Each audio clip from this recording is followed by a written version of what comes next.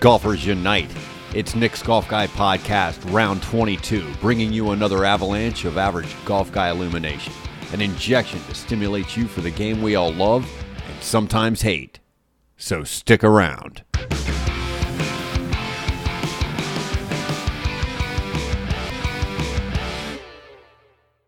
Welcome to Nick's Golf Guy Podcast, round 22. I'm coming to you from Cypress Point Golf Course in Virginia Beach, Virginia today, and I'm glad you could join me. Today I'm launching my newest installment of Nick's Golf Guy Podcast called The Golfer Journey. The Golfer Journey will be an in-depth conversation with the most interesting golfers here in coastal Virginia area and beyond. So I would like to begin with my first episode of The Golfer Journey today by introducing my guest, today's podcast, Miss Jessica Spicer. Jessica, how are you today? I'm good, Nick. Thanks for having me again. Well, thanks for coming on. You've had a very busy last couple of months. That I have. I've been, a lot of people here have been asking me, like, oh, I didn't realize you still worked here. And I'm like, yeah, I guess I do. Occasionally. Occasionally. Good. We'll get into your busy summer here shortly. But last time we talked was back in early May. It was round 12 of Nick's Golf Guy Podcast, and we had kind of learned a little bit about you, where you're from, how you got into the game of golf, your career at Virginia Tech, and how that kind of catapulted where you landed pretty much right now is, furthering your golf journey. Go back to a quote I got from you on the last one. And you said, I love the game, and that's what brings me back every day. What has that resonated throughout your summer so far in leading up to your busy and successful year? Yeah, definitely. I mean, I think competing in tournaments is my favorite part of golf. It's just, sometimes it's a lot of pressure and it's stressful, but it's just so rewarding, when it goes well. And even when it doesn't, it's such a learning experience, and it's so much motivation to get out there and get better and try to do it again. And, so that's my favorite part, is when I get to go out there and really showcase what I've been working so hard for, and, just try to get the ball in the hole as fast as possible. And, so it's been a great summer, and that's definitely kind of been what's motivated it. Awesome. Good to hear. So let's go back where we finished our podcast, round 12 podcast, on May the 5th. And you said that you had a couple of tournaments lined up for the summer. And I got a text from you with a picture, and you said, me and my sister brought home some new hardware this weekend. Could you go ahead and expand on that? Because I think that was kind of the first tournament you had after we last spoke. Yeah, I think it was very shortly after we spoke. I went and played in the VSGA Women's 4-Ball with my sister Sarah, and we got off to an awesome start. I think we, of course, playing best ball, we birdied, I think, our first 7 holes or something, and we shot, I can't even remember what it was now, but like 13 under or something on the first round, and we were leading only by, I think, 4 strokes. Maybe it wasn't 13 under. It might have been 11 under or something, but we shot really low, and but we only had a 4-stroke lead, and we didn't play as well on the second day. We ended up going into a playoff with Lauren Greenleaf and Alex Austin, 2 really good players from Virginia. And so on the first playoff hole, neither my sister or I hit great drives. No one in the group really did. But she hits this hybrid out of the rough to like 3 feet. And so that's kind of what you want to see your partner do before you hit your shot. So then I just hit an iron shot to like maybe 20 feet or so. And the other 2 girls both hit the green, but neither of them were close. And so Alex putted first, and she just missed her birdie putt, and it was like right on my same line. Of course, my sister's in there like 3 feet away, so looking really good for birdie. But I just happened to go ahead and drain my putt, which I think was really helpful because it really put the pressure on Lauren. And, I think she obviously knew that she had to make her putt to extend, and she just hit it through the break a little bit. And, so my sister kind of joked, and she was like, I hit this great shot in there, and then you had to upstage me. And I said, no, I was just taking the pressure off you. Sure, I didn't want it to come down to that. But so it was really fun to do it in that kind of fashion. And, obviously with my twin sister, it just made it that much better. Right? Yeah. I remember looking up looking up the piece online, and there was a picture of you fist pumping after the putt. So it was kind of rewarding to see you win one for sure. So let's go on to your individual achievements. There were a couple of tournaments where you really came in close second. Go ahead and kind of expand on where your successes were on your individual achievements with your tournament play. Yeah, definitely. So I think after that tournament, I went and played in the VSGA women's stroke play, which I was actually the defending champion. I won it last year. And I didn't play badly, but I didn't play nearly as well as I wanted to. I kind of was in contention, I think, on the last day. But then I sort of just fell back on the back nine. And so I was a little bit disappointed by that and feeling sort of frustrated. And then I went to a tournament called the Donna Invitational, which is in Boonesboro, which is a really cool, like, old-fashioned kind of golf course, which I really enjoyed playing. And I played really well. I think I finished, like, 8 under for the 3 rounds. And I went into a playoff there, which unfortunately I lost on the first playoff hole to one of my to a future Virginia Tech golfer who's a freshman there now, which was fun. Oh, okay. But yeah, I was actually 2 down going into the last hole in regulation, and I had to make like a probably 25-footer for birdie on the last hole, and then she made bogey to even get into the playoff. So it was obviously disappointing to lose, but it was really encouraging to see that I could play really well and, score pretty low. And so that definitely kind of gave me some encouragement going into the rest of the summer. And then obviously I kind of capped off my summer with a win at the Carolinas match play, which was really fun. And I've been the runner-up at that tournament, lost in the final match, I think twice now. So it was really fun to finally get it done and this year. That was in Pinehurst, wasn't it? Was that at That Pinehurst? was in Greenville, North Carolina. Okay. All right. Yeah. Let's talk about mental challenges. Like yesterday, I was out on the course and I was working on my putting. But that mental challenge on the green, like especially the short putts, right? You got like that 3-foot putt. You've made it a million times on the putting green, but you miss it on the course, right? Last time we talked, and we talked about one of the biggest challenges you have in tournament play is your mental challenges. Did you strengthen that? Was that still a barrier going through the process in tournament play this year?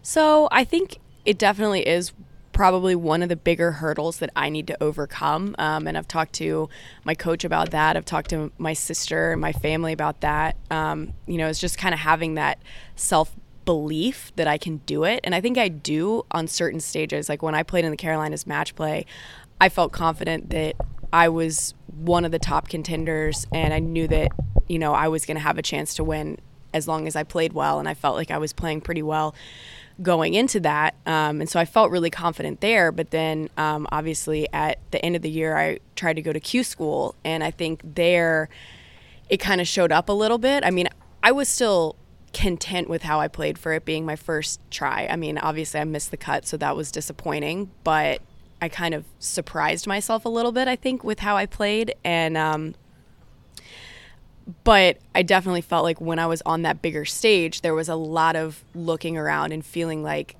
everybody there is really good and kind of wondering, do I belong here? And, obviously when you're having those kind of questions, it's going to be hard to really play your best. Why would you feel that way? Out of curiosity, do you belong here? I've played with you before.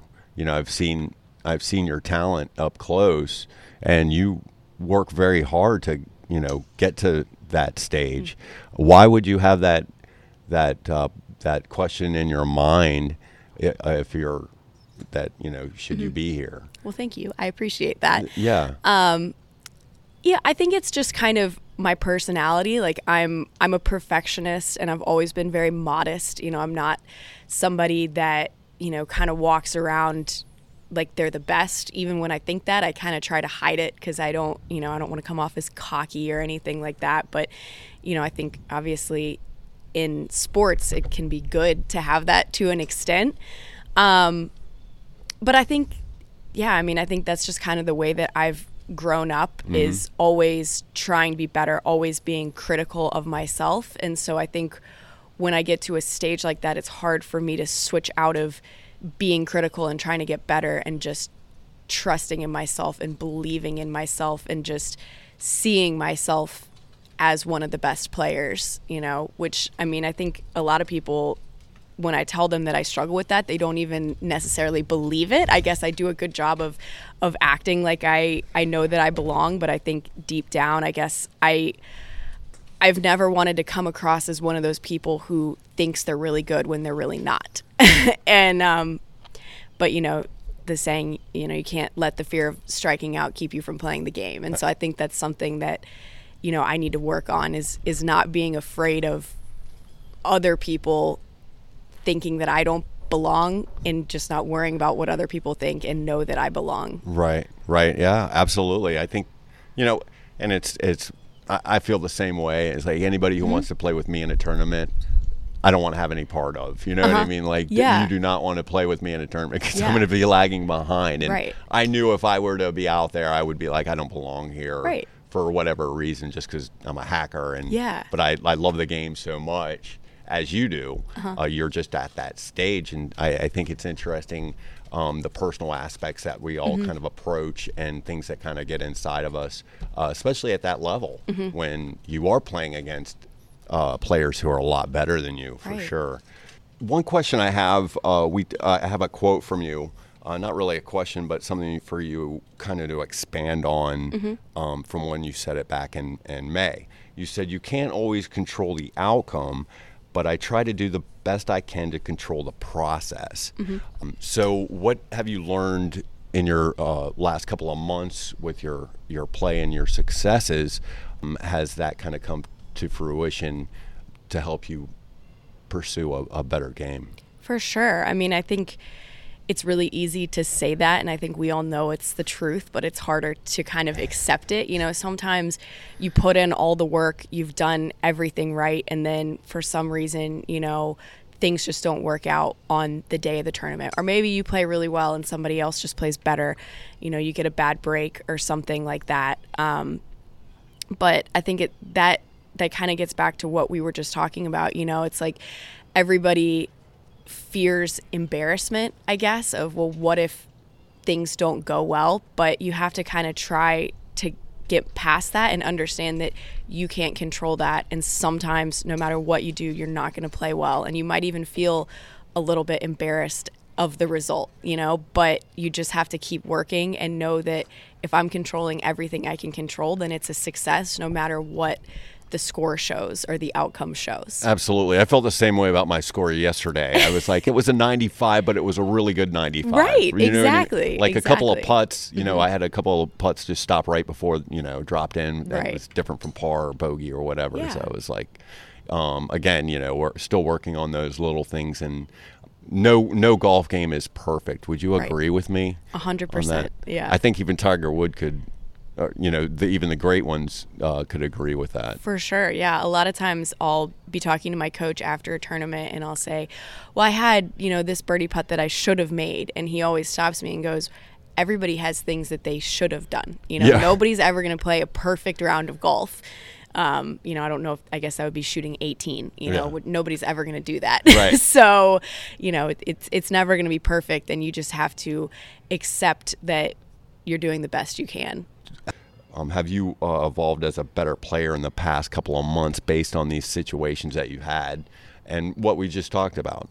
I definitely feel like I have. I mean, I feel like I've learned so much about myself, especially going to Q school. I think I learned so much about my game personally, what my strengths are, what my weaknesses are, what I need to improve on. And I think just in general, the last couple of years, I don't know if it's just getting older and maturing, but I feel like I just have a much different outlook on golf than I used to. I think I've realized that it's not so much life or death. I think one example was when I went into that playoff at the Donna, I didn't feel as nervous as I think I would have in the past, because I knew, I was like, if I win, it's going to be great. But if I lose, obviously it's not going to be quite as great, but everything else in my life is still going to be the same. You know, nobody that I really care about is going to love me any less. Nobody's going to be any less proud of me. I mean, you always get those people on the range that love to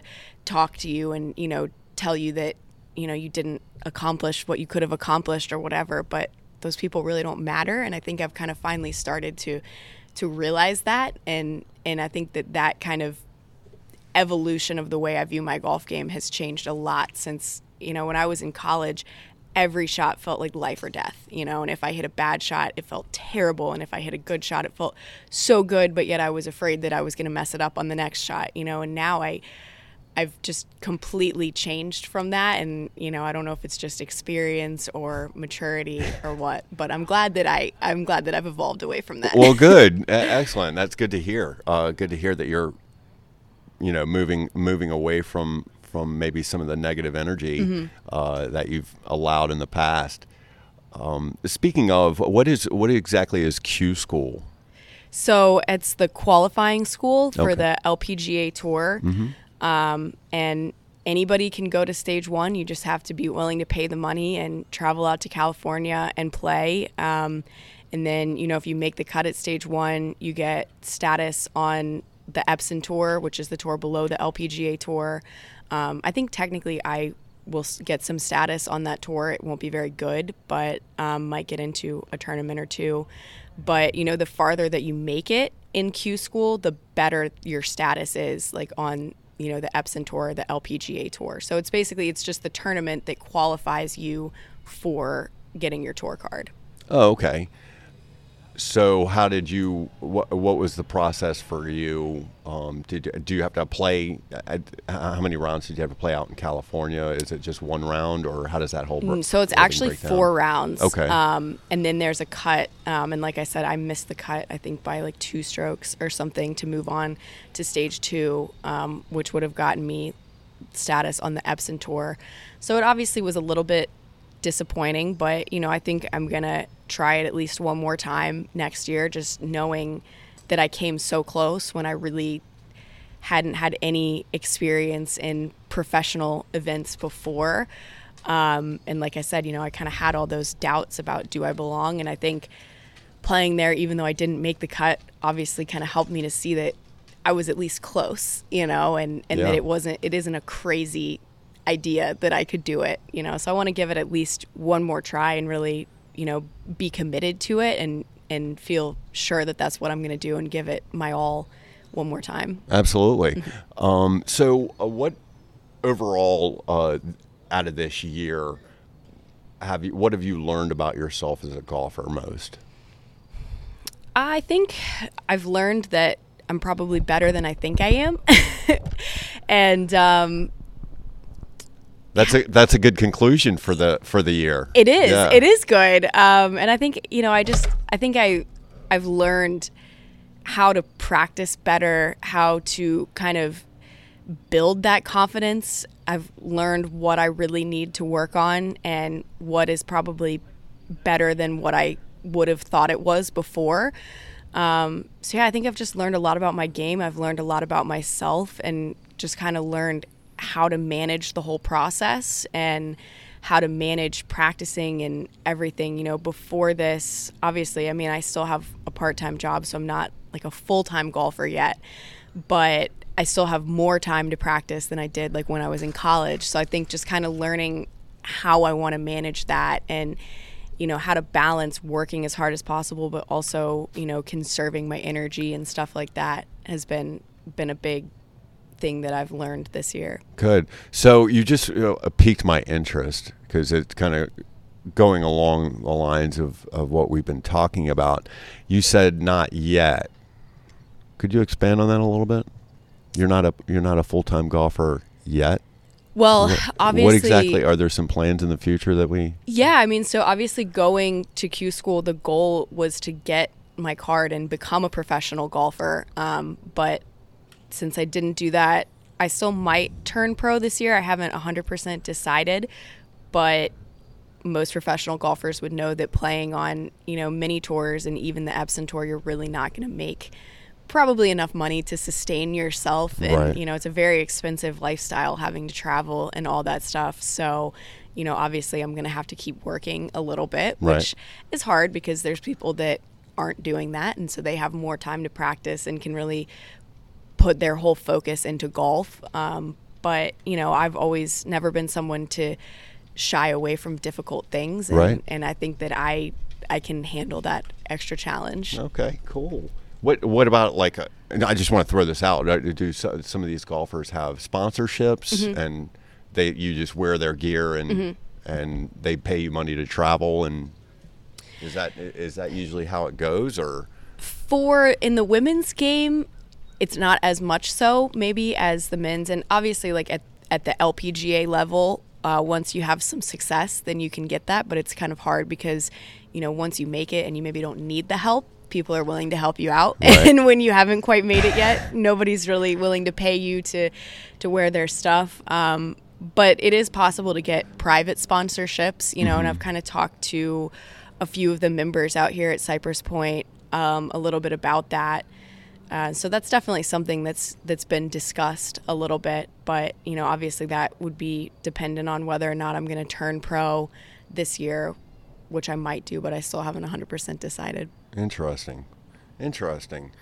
Speaking of staying on track, let's talk a little bit about the growth of women's golf. And I'd like to just know how you feel about how it's grown over the last couple of years, and what do you think is the reason for that? It definitely has grown, which is awesome to see. I mean, even just in the time that I went to college, I think that I could see the women's game just elevating so much to where there's some really good players out there now. And I mean, Q School, it used to all be played on one course. Now it's played on 3 courses because they had over 300 people go to stage 1. Wow. Which is crazy, that there's that many people that are trying to play professional golf, which is awesome. And now even at the mini tour level, you're kind of seeing more development there, more tours that are really trying to cater to women trying to play professional golf, which I think is really cool and really awesome. I don't exactly know what has created that. I mean, I know before I went to college, everyone used to talk about how there were so many unused women's golf scholarships. And so I don't know if that kind of pushed women or, parents to get their daughters into golf. So, hey, you could get one of these unused golf scholarships. So that might have had something to do with it. But, I think the sport is just growing and people are realizing that, it's a great opportunity. And there are some opportunities for women's golf, obviously not quite on the scale of the men's game, but I think they're moving in some really good directions, like getting a sponsor for the US Open and having that be the biggest purse that they've had yet. I think stuff like that is moving it in a great direction. Wow, rocking the needle, huh? Yeah, for sure. All right. Well, okay, so let's talk about what your future plans here before the winter kicks in. Any tournaments you plan on playing? So I'm kind of planning to spend more of the off season working on, things that I want to change. Not that I want to change a whole lot, but just, kind of working on my game and having a little bit of a break. But I am going to play in a tournament in October, the Maryland Women's Open, which is right near where my sister lives. So hopefully I'll kind of get some good vibes staying with her. And that'll just be kind of fun little opportunity to check in on the game and make sure I get those competitive feelings again, so I don't go too long in between tournaments. There you go. All right. Let's talk about kind of look up to on the LPGA tour. Are there any one player stand out, or are there a couple players that you follow that you kind of look up to, or you've looked up to in the past? Well, growing up, my sister and we would always go and watch the tournament at Kingsmill, and for some reason, we always started following Morgan Pressel. Okay. And she was always super nice to us. We were these cute little twin girls. And so she would come over and talk to us. And she was always just so nice. So we started following her every year. And she would let us walk inside the ropes with her and stuff. And even now, we follow each other on Instagram. And sometimes she'll comment on my stuff or send me a message or something, which is really awesome. So I think growing up, always kind of followed her journey and kind of aspired to be like her. And, obviously also I think Annika Sorenstam and stuff, because she was just such a great player. And it's awesome to see, what she did. I think it was last year at the women's senior U.S. Open to come back and win after, having kids and all that stuff is just awesome. And, to see her work ethic and stuff like that is just inspiring. Do you see yourself as being a role model for young ladies coming up and playing at a lower level now, but looking for that mentor in the future? Do you see yourself fitting into that role? For sure. I would love to. I mean, I hope that one day I could be a role model. Even now, we don't have a whole lot of junior golfers out here, but I have talked to a few younger girls and boys, that play and just kind of try to give them some advice, especially about college golf. I've talked to a few high school players about, their transition to college and kind of tried to give them my advice because, obviously there's nothing like getting that experience and going through that process and knowing what it's like. And I did it for 5 years. So I feel like I'm somewhat of an expert on it, Sure. So I love just trying to tell people the things that I wish that I had known going into the process. And so, I would love to be a role model and kind of give back in that way and help to motivate people. Well, awesome. I'm sure there will be a couple of young ladies in the near future that love to tee it off with you and get your expertise and leadership on the course. Well, Jessica, thank you so much. It's been great talking to you, but we do have a couple of side things that we have to do that we did last time. Okay. And I need to kind of switch clubs here a little bit. First, I'm gonna do a quick question, BYOF, and then we're gonna get on with the golf language lesson. Are you ready? I'm ready. Okay. So one of my golf language lessons from several rounds ago was BYOF, build your own foursome. Groundwork rules here. It could be any person at all, dead or alive. Who would you choose to be your ultimate BYOF, and what course would you play? This is such a hard question. I've even thought about this before. Well, my dad and my sister both play, so I think obviously I would have to include them, and probably Tiger Woods. Tiger gets the nod. Tiger gets the nod on the Spicer the BYOF. Yeah, we all just love Tiger. I mean, he's such a great player. Obviously in my time, watching him play as I was growing up and getting into golf, Sure. He's the best that, has done it in the time that I have been following golf, and some of the things that he could do is just amazing. And, talking about work ethic, like he definitely has it. Yeah. As far as where we would play, that one's tough. I mean, maybe Augusta. I've never played Augusta, so that would be pretty cool.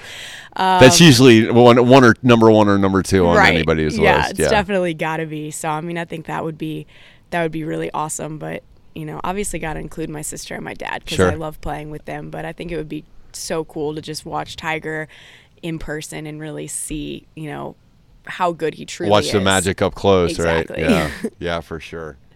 Okay, great. So now we have Jessica's BYOF on record here at Nick's Golf Guide podcast.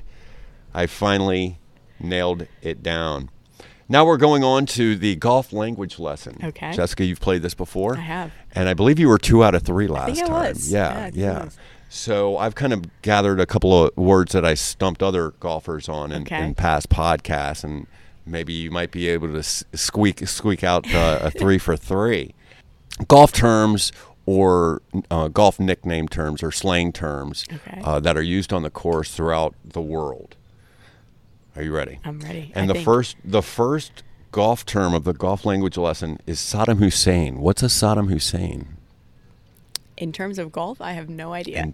I got her. She's struggling on the first word. Okay, it's a slang term associated with going from bunker to bunker. Saddam Hussein. I see. Was hiding. I see. So it's not something that you want to do. No. That's probably why I've never heard of it. Yeah, exactly. It doesn't apply to me very often. Speaking of bunkers, I'm going to stop this. I'm going to hold on in a second. Okay. What is a worse shot in your opinion? A water shot or a bunker shot?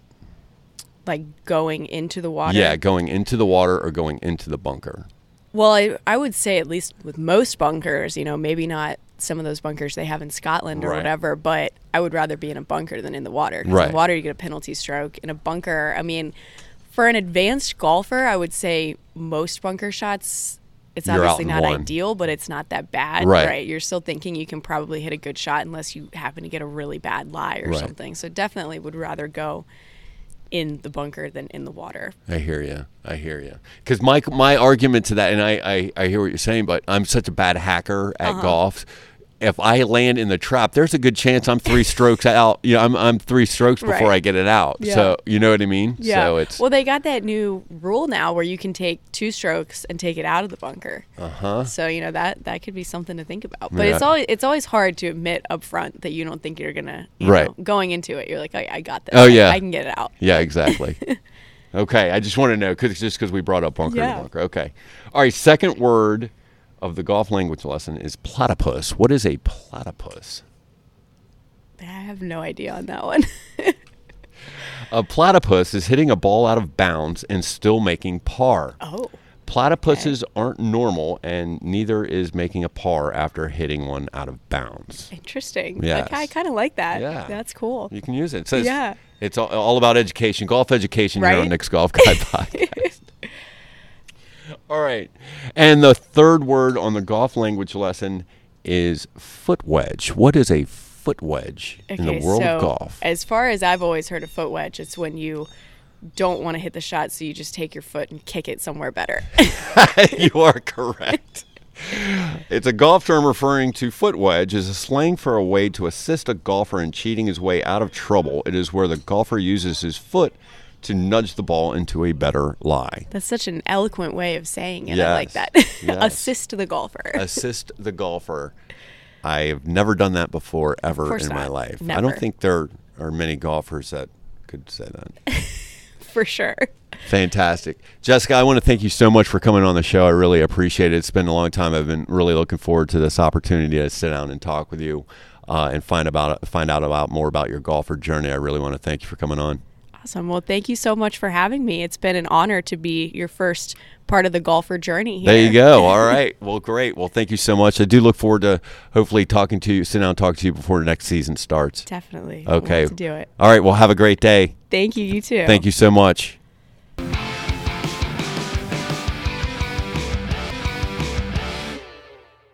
I want to remind everyone to follow me on Instagram at Golf Guy Nick for all my latest photos and videos of my golf outing. Also, make sure you like and follow Nick's Golf Guy podcast on Podbean, Spotify, Amazon Music, and Samsung, to name a few. I want to thank Jessica Spicer once again for sharing her story and helping me debut my latest installment of Nick's Golf Guide podcast, The Golfer Journey. Stay tuned for more golf course reviews and in-depth conversations surrounding the world of golf here in the coastal Virginia area and beyond in future rounds of Nick's Golf Guide podcast, the podcast for average golfers like me. And that's going to be it for this round 22 of Nick's Golf Guide podcast. I want to thank you for listening. I'll be back with round 23 next round of Nick's Golf Guide podcast, the podcast for average golfers like me. Until then, my fellow average golfers, tee times, tee offs, and better scores for a happy average golfer life.